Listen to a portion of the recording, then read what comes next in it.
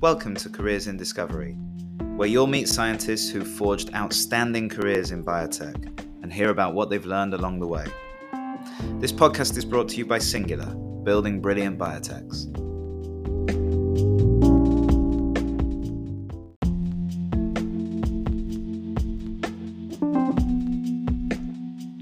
Orla Cunningham is the Chief Scientific Officer of Granular Therapeutics and Ultrahuman, companies developing novel single antibody therapies for a range of diseases. Orla talked to us about her fascinating career to date, as well as the therapeutic potential of mast cells, how to get the best from your CRO partners, and why communication is the most important skill scientists must develop. This week on Careers in Discovery, I'm really pleased to be joined by Orla Cunningham. Orla, welcome to the show. Thanks, Tom. Nice to be here. Fantastic to see you. So Orla, we always start by talking a little bit about what you're up to now, and you're involved in multiple things, somewhat related. Tell us a little bit about Granular Therapeutics and Ultrahuman 8 and how that all works for you, and give us the sort of overview of what you're up to at the minute. Sure. So I actually started with both companies around the same time. I actually left a position in Pfizer during the pandemic back in December, 2.5 years ago now. And it was really through conversations with an ex-colleague of mine, Johnny Finley, who I believe has actually been on the show himself. Yeah. We were very close colleagues across many, many years, probably about 10 or 11 years in Pfizer. And he left the company before me to establish a series of antibody therapeutic companies, all VC funded and initially set up to be single asset. So I was always very much in touch with what he was doing and excited at some of the progress he was making. I mean, initially he set up tons of companies all based around single antibodies, and, you know, some fell by the wayside, some were becoming quite successful and getting quite busy and difficult for a couple of people on their own to manage. So yes. I stayed in touch, and I was really excited at the opportunity, I suppose, to be much more involved in every aspect of therapeutic development. I think from my role in Pfizer, I was leading an antibody discovery and technology team, and we were touching across all therapeutic areas within Pfizer, but with the unique, I suppose, and very specific role of antibody engineering.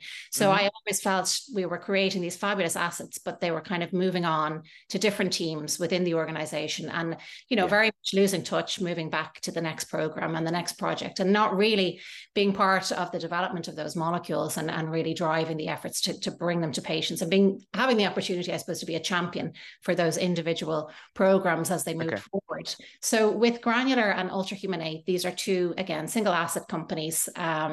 Granular is very much focused on the development of next generation therapeutics for mast cell targeting, particularly.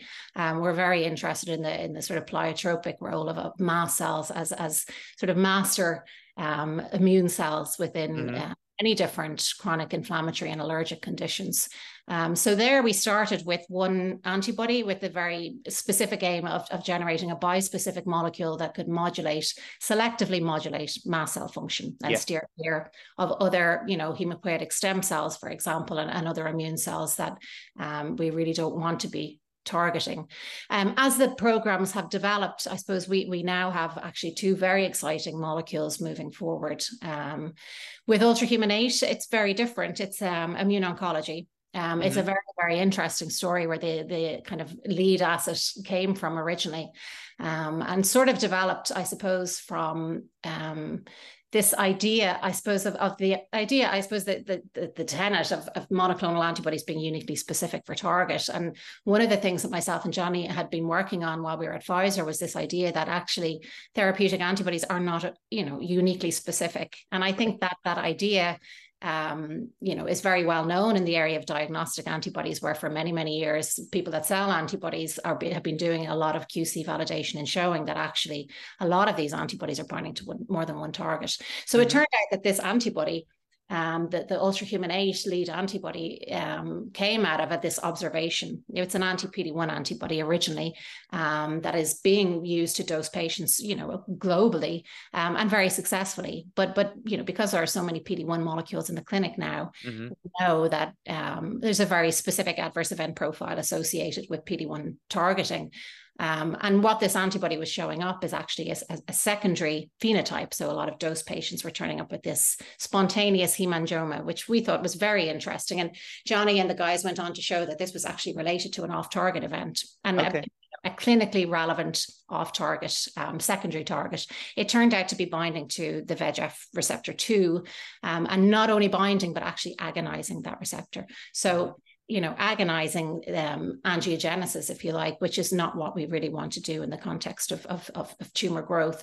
And so the first step was clever antibody engineering to return it to be a PD-1 specific antibody. But then, of course, a lot of the really nice combination therapies that have been going on, combination trials in the clinic right now, have been showing that actually one of the few synergistic combinations turns out to be blocking PD-1, PD-L1 signaling at the same time as blocking angiogenic pathways. And combinations from Roche, with Tecentriq and bevacizumab are actually showing really, really nice combinatorial efficacy. And they published a really nice paper last year that really went into, the sort of biomarkers associated with that synergy. Right. So we thought, well, actually, this is a really nice combination. Could we go back and again apply those antibody engineering principles and turn this this dual specific antibody into a beneficial thing? And we actually flipped that VEGFR2 agonism into an antagonist. So now we have this really nice, and it's not even a bispecific, it's a single antibody. So none of this complex, manufacturing that's associated with the generation of classical bispecific antibodies. It's a single antibody and it antagonizes both of those pathways in what we believe is a very synergistic way. So that's, my role, I suppose, and it's the same across both companies. On paper, it's a 50-50 split, but really it's just, generation of all of the preclinical data that we need to move the assets forward. And I guess I didn't mention, but both companies are completely virtual. So we are, this is me, this is where I am, talking from today is my office. And really it's interacting with multiple different contract research organizations, collaborators to achieve all the experimental goals we need. So for Ultrahuman 8, we have a lead molecule. We've done all of our initial CMC assessments. We know it produces and behaves very much like a really nice antibody. We believe it's very, very developable. And we're at the next stage now of moving into a round of fundraising to help us launch that full CMC and GLP talks for the next stages. So for Granular, I would say we are a little bit earlier. We're moving 2 lead assets in parallel. So a lot of work going on there. And initially it was myself and Johnny, and we have a chief operating officer, Jamie Coleman, who's involved in both companies as well as the many other things those 2 guys are doing. With Granular, because we're moving, we have 2 assets. We recently have expanded and brought on a new CEO and a new chief development officer. So we're at a really exciting stage of expansion. We have the funding that we need from our very generous backers at Medici, and we're really moving forward there into formal CMC for our two lead assets. So it's been an absolute whirlwind, I would say, the last 2.5 years. It's completely out of my comfort zone, I would say, for the vast majority of that time. Okay, that's good to know. And I want to talk a little bit more about some of the science behind it. But before we do that, I suppose in some ways, sitting across these 2 companies, because they're single asset companies, is similar to managing a couple of different projects. But I would imagine there are extra things that come with them being 2 separate companies and extra elements to your role as a result of that. What is it that's different about that? Because I think this virtual model is becoming more viable, right? And so then people can potentially get involved in different things at the same time. Yeah, completely. I think, my experience, and I guess I've always, I'm not one of these people who really knew from the very beginning what it was I wanted to do. I wasn't even sure that science actually was where I saw myself. So I've been a sort of a generalist, I would say, from the beginning. And I think when I took on the role from academia, I mean, I did a postdoc in cancer cell biology, and then I saw this opportunity to join what was a kind of a nascent research group, originally with Wyeth in Dublin. I was in Italy doing my postdoc at the time, and I thought it was a great opportunity to come back. At the time, I would have probably classified myself as a biochemist by training, with a little bit of cancer cell biology. And this role was very much antibody engineering, and it took me a long time to feel comfortable enough, I suppose, and proficient enough in the technologies to call myself an antibody engineer. I think finally, after the acquisition by Pfizer and another probably 10 more years working as an antibody engineer, I kind of believed I had become an antibody engineer. I think what's very different in the role I have now is that, I had a very specific technology role, I suppose, and thinking about what is the biology, what is the type of molecule we want to make, and then making that molecule to very specific, I suppose, characteristics, and then handing it on. And I think in these two companies now, I have the role of coordinating all of the activities. I think all of the preclinical in vitro assays that we need, all of the sort of early stage production manufacturability, thinking about, what are the disease indications we want to go after, what are the relevant in vivo models, thinking about how to start those CMC campaigns. It's really thinking about interfacing with regulatory. I mean, all of these things that I would have had no interaction with or no contact with at all in a large organization. I think it has been really fascinating. And I think really what has been, I think, the nicest thing for me is, being an antibody engineer, I think it's very, there's so many things we can do now. I think making antibodies has become, a really simple thing to do. And so I think there's a big area that we're missing. We've always thought about how do we engineer specificity or affinity, or, and a really, I think we should be migrating much more towards, we can do these things now. So the big thing that's missing, I think, in things like, if we think about Ultrahuman 8 and oncology, thinking about, we can have a cytokine and we can add on a CD3 bispecific T-cell engager, and let's add on a CD28 agonist into the mix. And all of these things, of course, you're adding efficacy and you're adding potency, but you're adding an incredible amount of tox. And that's something that we haven't really got any better at all. And with combination after combination, that's something I think we really need to get better at tackling. So I think the exciting challenge in both of the companies that I'm working for, while there are differences at the stages they're at, I think the similarities they have is we want to do things that other people are already doing, but we're not just thinking about potency. We're thinking about that, that real important balance between potency and toxicity, and between site of action efficacy and systemic safety. And so thinking about how to use all of that antibody engineering expertise, I suppose, to try and equally tackle both of those challenges in parallel. Yeah, that makes sense. And I suppose thinking about the long-term regulatory requirements, tox requirements, all this kind of stuff from the beginning, I would imagine puts a different spin on how you conduct the early research as well, and how you bring these programs through.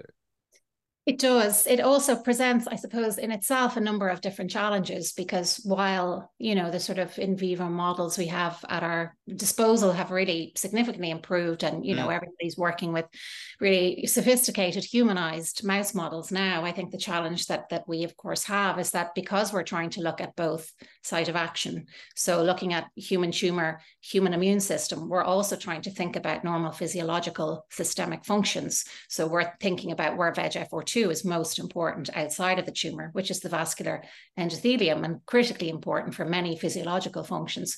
But we don't yet have a mouse that has human immune system, human tumor plus human, VEGF biology. So we want to do that. And that's one of the big challenges we have is really thinking about how to translate from our kind of 3D co-culture systems into something a bit more sophisticated. Yeah. I think there we have to start thinking in different ways. Well, PD-1, VEGFR2, these are pathways we understand. There's tons of clinical data that suggests that synergy is there, that it works for patients. So, maybe there's a different way to get there without having to go through the hurdle of not very realistic, potentially not really translational in vivo models. So it's a constant series of challenges, I think, that are really interesting. And I think while, the sort of biology between both companies is very different, I think the sort of challenges we have are kind of similar. And I think what's really critically important, and I think has been the sort of guiding principle for me the whole way along this pathway, has been that there is never going to be a system that will answer the question. Yeah. So we have to start to pick apart what are the different pieces and think about what's the biology or the assay or the model that will help us answer that piece of the story. And of course, critical in bringing all of that together is convincing somebody in the conversation that it's okay to do that, to pull these pieces apart and answer these questions individually and build the story in that way that builds confidence. So in that way, I think another thing that has been really radically different from my time in pharma compared to this is really the mechanism of communication and the way of telling the story is really different. I think, the audience you're trying to convince is really different. So that's been interesting too.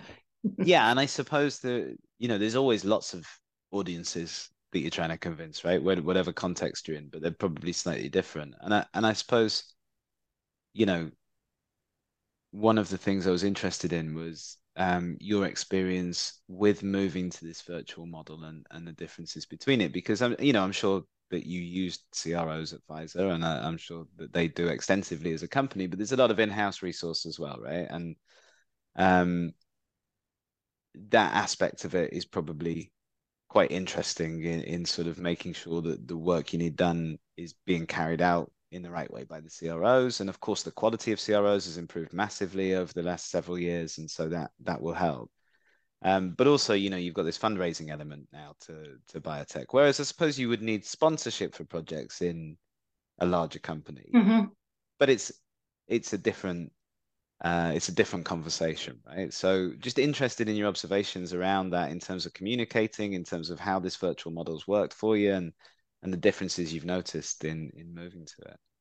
Yeah, I mean, it's definitely true. I think the difference, within pharma is generally the way most companies operate. I suppose it's a very matrix style where you have the biology experts who think this is a great target, and we think about what is the best way, to challenge that target or to start to explore that target in terms of, what is a therapeutic modality we think that could be of most interest.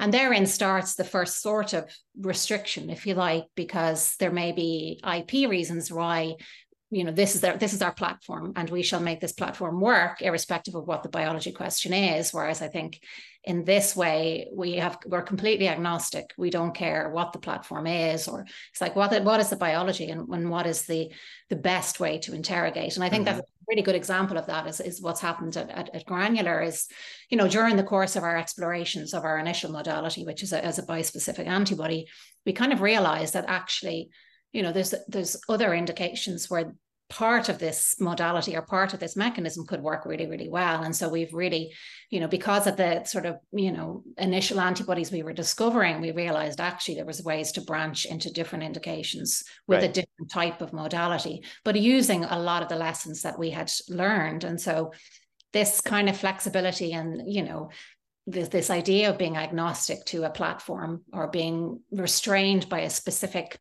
IP, you're able to think in a much more open-minded way, I think, about what target you want to challenge. And again, you're not restricted by the tools that you have in-house. You can think who's out there doing it, who are the people that can provide this service. And again, it's this service, and you can step in and then you can move away when you achieve that goal and move on to the next, very, very quickly flipping between different service providers. But I think, critically, again, communication is key. If you're working with a CRO, I think it's very easy to say, well, we know exactly what we want to do, and to be prescriptive and say, we have all the knowledge, you don't need the knowledge, you just need to provide the service. But of course, for anybody to have a proper scientific engagement and to best utilize people's skills and technologies, I think communicating the story is really important. And we do that. I think we really try to do that very well from the beginning, that it's a project team. It's not a service, it's a collaboration. And we really want to partner, I think, with all of the CROs we've worked with. I mean, we've been very lucky.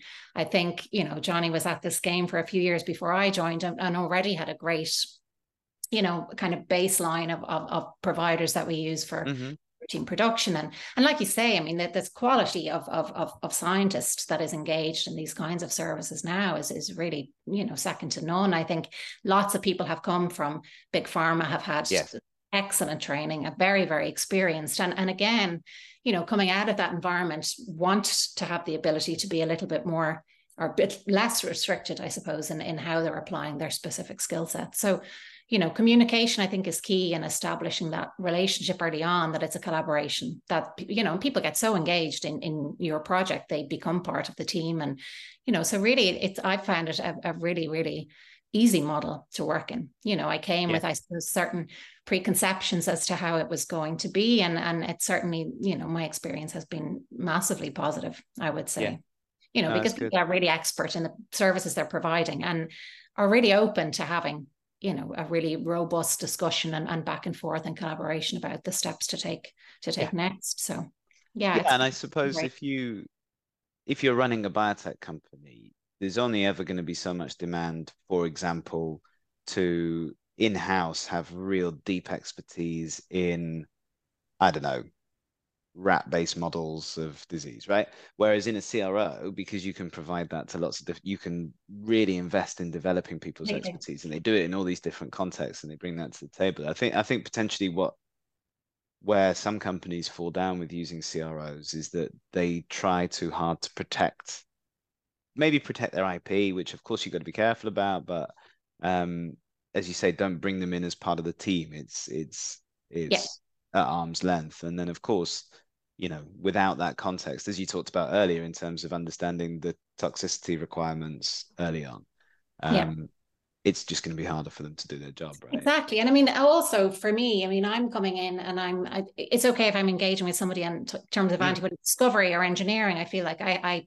come from a pretty well-informed and experienced position, to think I know what it is we need. But there are many other situations where I'm reading the literature myself. I'm a complete newcomer. I'm coming with ideas, but I absolutely need people, experts with experience, to help me understand, well, actually, I don't think you should be doing this. This would be much, much more suited. So it's certainly a two-way street. And I think, again, in both elements of that, coming from a big organization where there are a lot of restrictions about what you can talk about and disclose, and it's very hard to have that kind of expansive discussion and brainstorming and really figuring out how best to collaborate, because information is restricted, I think, in both directions. And by being restricted in one direction, of course, you're making somebody else feel like they don't want to really share. You're not creating an open environment where that sharing, it just comes naturally. So I think it's been, from that perspective, it's been a very positive experience. No, absolutely. And then before we talk a bit more about your career specifically, Orla, I wanted to pick up on, you talked about mast cells earlier, and the importance of them, the role that they seem to play, and the potential therapeutic potential of targeting them. I've said potential too many times. But for those who might not be familiar, can you give us, without giving away the family secrets, obviously, just a introduction to that briefly? Yeah, I mean, I suppose it would be really nice. We don't have any visuals here, but certainly, mast cell is at the center of, they release huge amounts of chemokines, cytokines, digestive enzymes. It really just an explosion of stimulatory molecules, which go on to stimulate downstream any type of inflammatory cell you care to mention, B cells and T cells and all sorts of, really important downstream immune signals. And so, there are pathways that, of course, I mean, there are, and mast cells, the reality is we know very, very little about mast cells. I knew nothing about mast cells before I started. But, traditionally, historically in the literature, there are two main types of, connective tissue type mast cells and mucosal. There's been a really recent paper published by Minicus Gaudenzio's team to suggest there are up to 7 different subtypes of mast cells associated with different organs, and they have very different, potentially very different roles. So, obviously the classical IgE dependent signaling, which is mediated through the Fc epsilon receptor, was thought to be the main trigger, and very important in allergic reactions, for example, in triggering mast cells. But actually, we now know there are lots and lots of different stimuli that can trigger mast cells.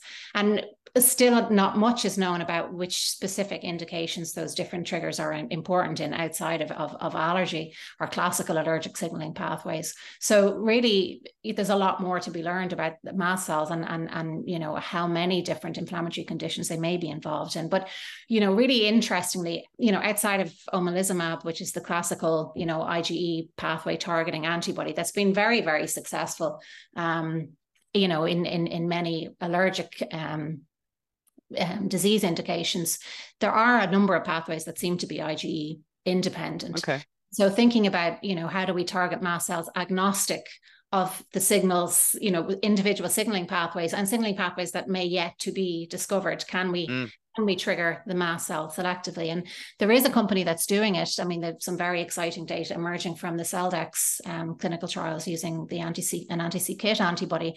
And they're, initially looking in things like, chronic urticaria, for example, which is, patients can have spontaneous urticaria where they get, angioedema and hives, and they don't really know what the trigger is. In other patients, it might be induced by cold or by heat. So there are conditions where mast cells are known to be really, heavily involved. But there are some indications that, in things like, atopic dermatitis and in asthma, that actually mast cells may be actually really critically important. The problem is, if you look at the cardinal genes for mast cells, it's c-KIT. So how do we target c-KIT in a way that is not going to target all of the other cell types that express c-KIT, which is critical for survival and proliferation of many different cell types, including things like melanocytes. So c-KIT is heavily expressed in skin cells, olfactory receptors. Importantly, it's expressed through the development of and differentiation of hematopoietic stem cells. So, things targeting KIT can be, really quite dangerous in terms of thinking about neutropenia and thrombocytopenia and taking out multiple white blood cell subsets. So our idea is trying to think about mechanisms that work for controlling mast cells, but doing so in a way that drives specificity to the mast cell and away from other blood cells and other expressing. I see. And then, so from what I understand from what you're saying, then if you can figure that out, then there's different ways in which you can control those mast cells, right? So you can target different conditions and different situations. Exactly. And I mean, I think there are many reasons, again, mast cells are incredibly difficult to work with. And I the beauty of the work that has been done published most recently about different subtypes is certainly there are very many context specific gene expression profiles, for example, for mast cells. And, you take them out of the body and it's really, really difficult to recapitulate what might be relevant in vivo. So this idea of pulling apart a system and trying to figure out how to answer one piece of the puzzle has been of critical importance, because there is a very small number, actually, it's a really tiny community that is expert in working with mast cells. So you can imagine finding a CRO that has expertise working with mast cells has been, it's been a puzzle, which is what got me interested in science in the first place, solving problems. What a fabulous link, Orla, for us to talk about your career. No, that's really interesting. Thank you for that. We've done a whistle-stop tour through your career. You briefly gave us an overview.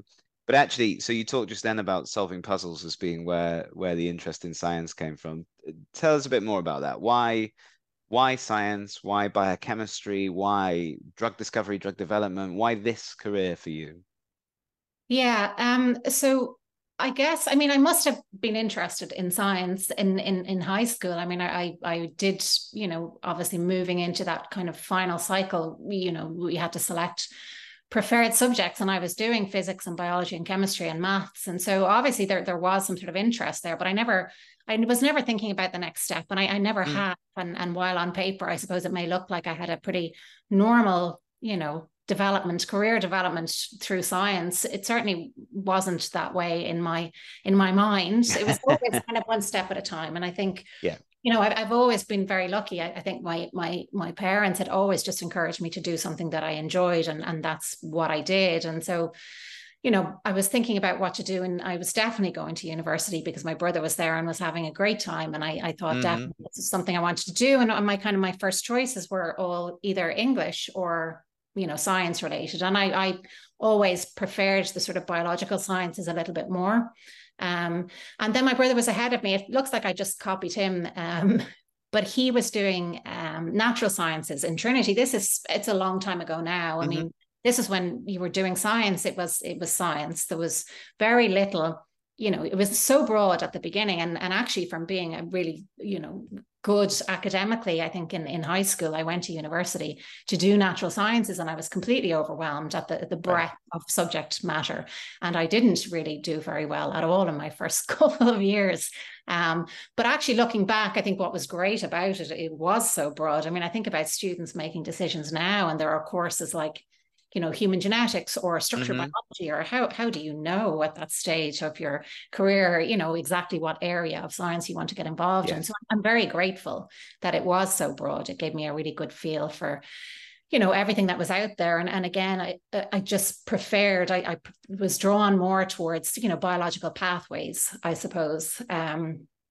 And I chose biochemistry for specialization. And obviously part of that was getting the opportunity to work in a lab. And I loved being in the lab. And I had a great mentor there. I mean, it was kind of in between my second year of university and selecting biochemistry as my subject. And I got the opportunity to do a summer internship in the lab, where ultimately I ended up doing my PhD. And it was just a great environment. I mean, really, it's kind of, for the first time, there was no hierarchy. You know, my supervisor, we'd all go for coffee, lots of PhD students, postdocs, and I was being exposed to that environment, I think, quite early on. And I just really loved it. You know, he'd just ask us random questions, and there was this real, you know, environment, I suppose, of open discussion and drawing things on napkins and all of that sort of stuff. And I decided definitely I loved being in the lab. I loved research. So that was the only decision I made. I wanted to stay in the lab. And, you know, after my finals, I hadn't even signed up for anything. I didn't have a master plan. There was no particular area of biochemistry I was interested in. I just liked asking questions and designing experiments to try and answer those questions, or at least build up the story. So I mean, it was after results, you know, everybody I'd celebrated, my supervisor sidled up and said, you know, have you thought about a PhD? And I kind of hadn't, but I said, it sounds like a good idea. So I did that, and it was really hardcore, you know, enzyme kinetics, old fashioned, I suppose, biochemistry at the time. And it was tough. I mean, it was really, really tough. It was, you know, PCR hadn't been discovered that long before, and I was trying to clone this novel gene involved in heme degradation pathways, and you know, it was a struggle. And I guess it was a really good learning experience. Most of what I did, and I mean, this may be most of people's experience in science, you know, unless you're very lucky, most of the things I did didn't work. And of course, it's that idea of learning, you know, redesigning, retrying, and gradually, you know, building up knowledge and getting expert in different techniques, and you know, trying out different things. So again, I mean, I was finishing up my PhD. I kind of knew I did not want to do any more enzyme kinetics. I didn't know what I wanted to do, and it was a real kind of turning point for me, I suppose, because I realized I had dedicated, you know, 3.5 years to a PhD. I'm a scientist, but I had no idea what I really wanted to do next. You know, and I didn't see myself in a purely academic role. I didn't see myself, you know, in that academic environment where you don't have the luxury, unless you're, you know, in at the top of your game and in a really exciting hot field of science, you don't have the luxury of doing whatever you want to do. I mean, a lot of the time people seem to be struggling for grants and, training students, and you get your students trained up and they're doing fabulously well, and then they leave you, and, you're constantly in this cycle of competitive, grants. And I just thought it seemed like not the environment I really wanted to be in. Yeah. And again, the split often between teaching responsibilities and research in the lab, that balance just didn't seem to be in the right direction for me. So I was struggling, and bizarrely at the time, the head of our department was doing a lot of exchanges with the University of Siena and the University of Florence, and there was a lot of Italian students coming over, and people from our department had the opportunity to work over in Italy. And I thought, I really like the Italian lifestyle, and I was doing it. I'm very jealous of that, by the way. I was doing a night course, an Italian night course. I really loved language. And I just thought, I've been in Trinity for my undergrad, for my PhD. It is time for me to leave. And I had the opportunity to do a postdoc in Trinity, but I decided to just go. And, I asked around the department, does anybody have any contacts? I said, I might as well try and stay in science. Yes. And I mean, I just seemed to be, just really lucky. Timing was right. One of our PIs in Trinity had a contact with a great cancer researcher over in Milan, and he had just won this European grant, and I had the opportunity to go. So I went, and the contract was supposed to be for a year. And again, it was just really lucky timing. So this was a lab that was based on a hospital, San Raffaele Hospital in Milan. It was a kind of a, cancer cell biology program. We were looking at the urokinase receptor and trying to understand how it mediated, all of these pleiotropic functions. What were the interacting proteins? What were the mutations responsible, or the amino acids responsible for mediating all of these multiple different interactions? It was a really involved project, but at the time the Italian Cancer Research Foundation were really trying to, build this institute which would bring together multiple different functions and core technologies with the idea of working together to find a cure for cancer. Right. So I really liked that idea, this broad goal, this yes. Combined goal of a whole institute. And so they built this wonderful new facility in Milan and brought together all of these core technologies. I mean, it was the first time. It was almost like a small company in a way. They had expert microscopy, they had a sequencing facility, protein production. They had basically what was like a department store. You'd go in the lift with your little basket and take all of your buffers that were pre-made, and the environment for research was fantastic. And they had these huge big open labs, so you didn't share, you were not beside people from your group. You were working with researchers from lots of different core competencies and different skill sets, and from multiple different countries as well, which was a really great adventure. They were really trying to, I suppose, make cancer research within Italy less sort of insular and more global, and they were attracting students from all over Europe. And so it was a great time to be there, and it was a great opportunity to start to understand, I suppose, the strength of a team rather than individual research, because you were getting all of these inputs and being exposed to all of these different technologies and different questions that other scientists were trying to solve from different angles. And so, we took on a really, really broad project where we couldn't have done it. We ended up making, can't remember how many amino acids were in this receptor, but something like 250 different single amino acid mutations. And we made it in the context of multiple different cell lines. And, we did tons of things that as a team, we approached it as a team rather than trying to solve these problems as individual PhD or postdoc scientists. I guess that was my greatest lesson from my Italian experience, which was not 1 year. It ended up being 5 years. Yeah. I loved it there, and I, kept looking for excuses to stay. So I think that, was a fabulous experience, even outside of the science. I think just, being in a completely different culture, learning to communicate with people from, diverse backgrounds and with diverse languages, and, overcoming some of those communication challenges, but also just simple things like trying to set up a bank account in a different language, in a different country, and simple things that you think, you don't really appreciate the value of them, I suppose, till you're outside of it. But I mean, 5 years is a long time. And again, I think, thinking, well, what next? Am I going to live in Italy forever? Or, you know, and I kind of felt like it was time for me to move on after 5 years. And, you know, it was back before everything was online, and, you know, my dad was cutting out little advertisements from the newspaper and posting over to Italy, trying to get me to come home.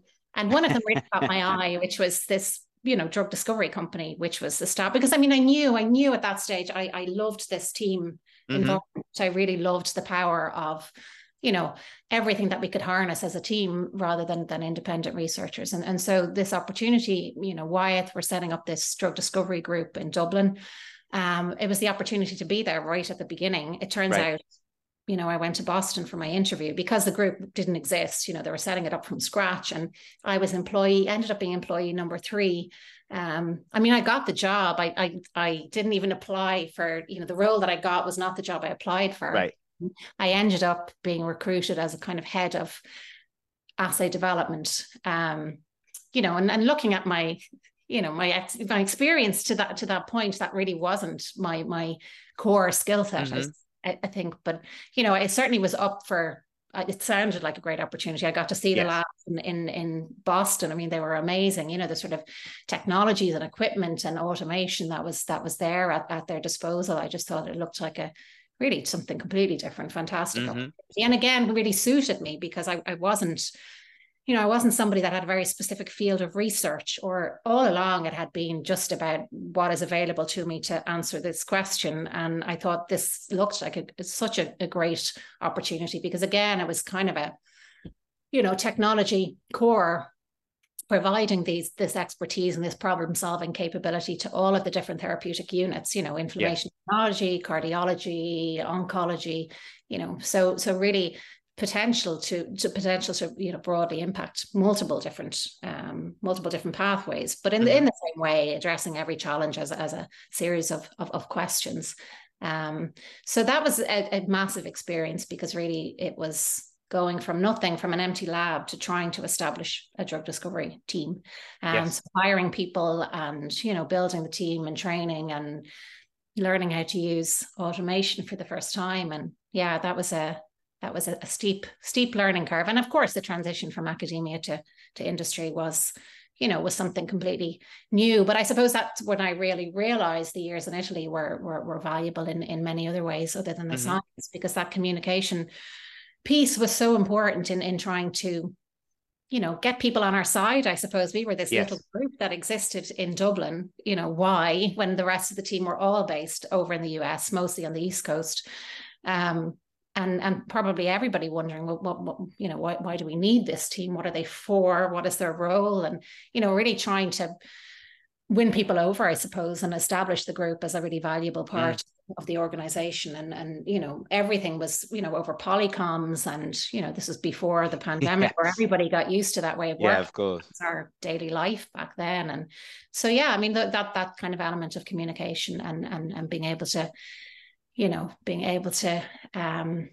advocate, I suppose, on the behalf of your team. I think that was a really important skill set. So it was super exciting time. I mean, great opportunity, landed on my feet completely, the timing. And I stayed there for a very long time.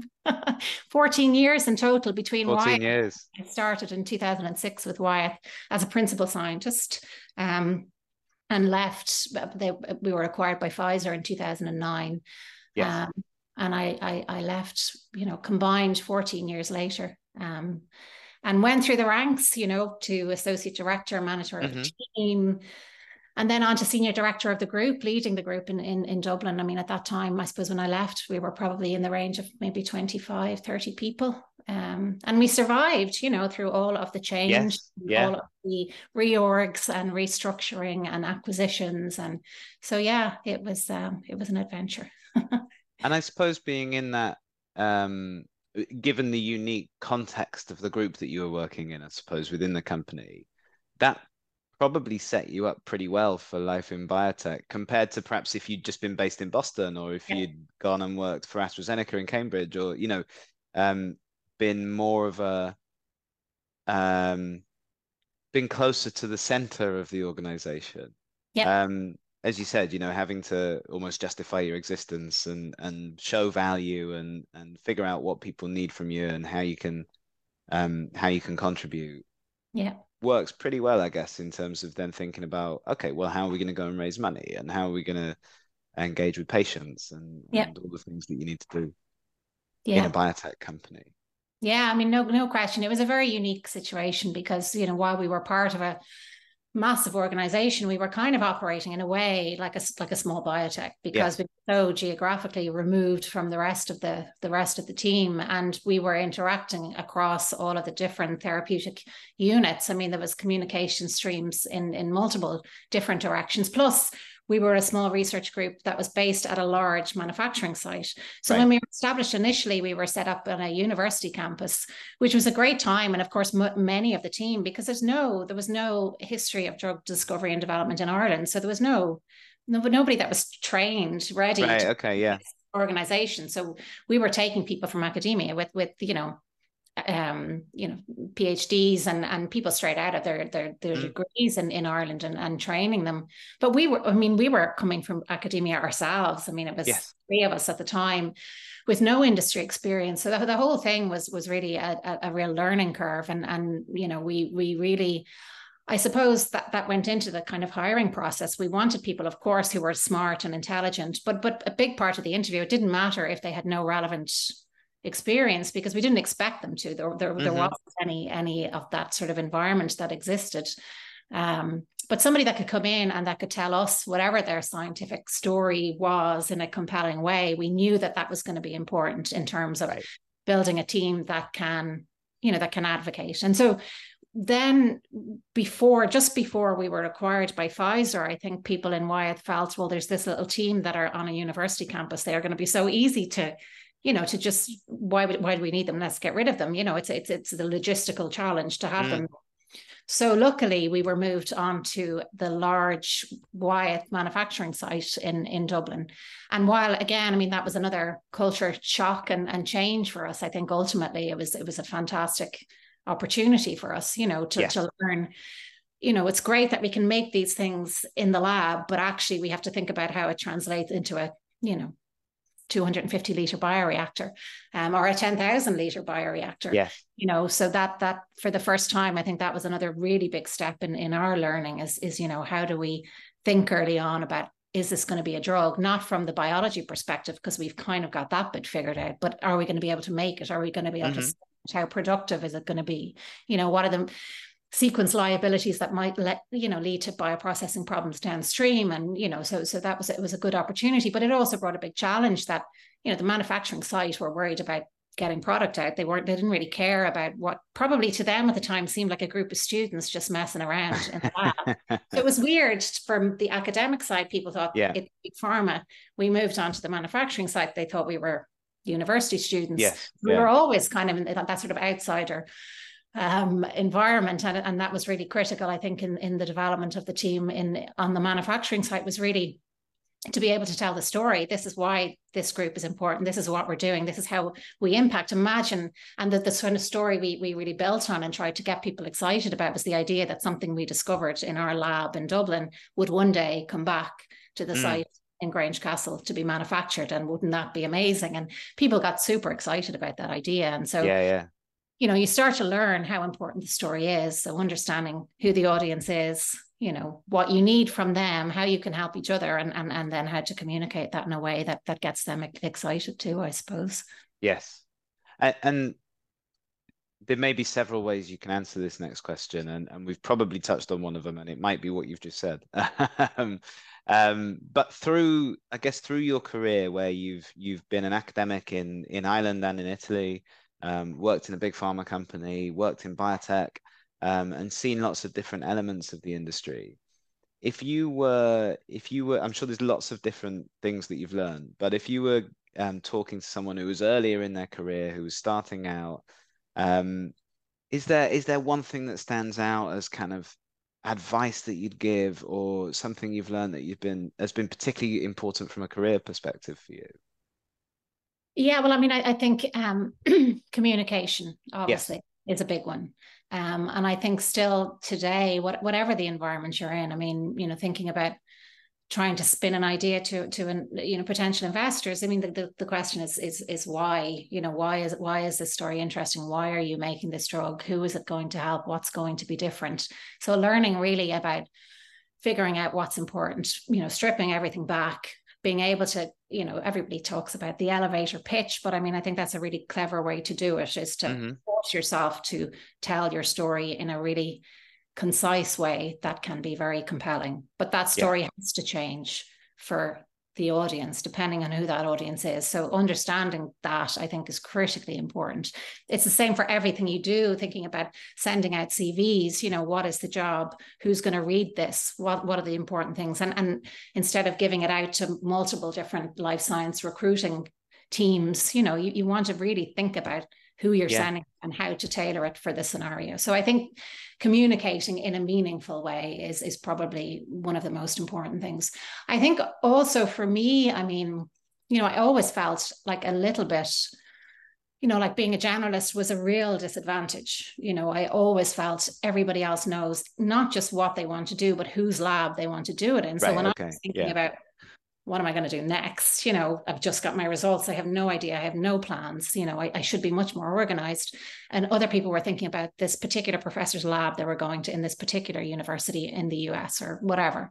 But I think what's always been important is that, whatever routes you end up taking along the way, there's always massive value in every situation, whether it's scientific. And why my scientific experience in Italy was fabulous, and we published some great papers, and we did I learned so much. I think in value to my own personal development, I think, the outside of the science was really the most important thing. So I think whatever opportunity that arises, it may not be on that path that you think you should be on, but it will bring value. And you have to do your best to identify what that value is, I think, so keep an open mind about opportunities and also, feeling like, there's value in applying for something that you think, you may have only 30% of the tick list that they're looking for, because I had pretty much very little for that job, with Wyeth originally, and, I ended up getting it. So I think keeping an open mind and in what an opportunity might bring you, and keeping an open mind when you're, thinking about applying for things, But I think the communication piece for me probably has been the most. Being able to tell a story and understanding who the audience are, I think, is the most important. I think it's whatever career you're in, I think that's important. And I think sometimes as a scientist, it can be more challenging because you're so involved in the work you're doing, right? You know everything about it, you know all the detail. It's sometimes hard to realize that the audience doesn't. They don't care. They don't care. You care, and actually, my brother is an academic. He's a neuroscientist. And, we have lots of fun conversations about the merits of our careers, and I think as things have evolved over the years, we can both really appreciate, the value of each other's situations. But very early on, when I was in Italy, and I was so engrossed in this particular project around this receptor and individual amino acid mutations and structurally what it meant, I went to his lab. I had this opportunity. For some reason, the urokinase receptor was of interest in some of the neuroinflammation models he was looking at. So he said, wouldn't it be great to work together and publish a paper together? And so I ended up getting this travel grant and went over to his lab. He was based in Southampton at the time, in Hugh Perry's group. And I was introducing the project to the rest of his team. And for the first time, I was like, oh my God, there's blank faces, no questions. Nobody cared, because they're interested in disease models. They're interested in the whole animal and the response, the biological response, in the whole animal. So they didn't really get it or care. And that was a really valuable lesson for me. I think I'm telling them the wrong story. I should be telling them backwards, this is what's important for you. This is why you should be interested. So that was the first real example of not having a clue, not really researching who my audience was and what would have been of interest to them. So I learned it pretty early on, I would say. That's good. I think it's a really critical lesson. Orla, this interview has absolutely flown by. Thank you so much for joining us. It sounds like a really exciting time for Granular and for Ultrahuman 8, and we wish you the best of luck with it, and we'll be keeping a close eye. Thanks, Tom. Pleasure to talk.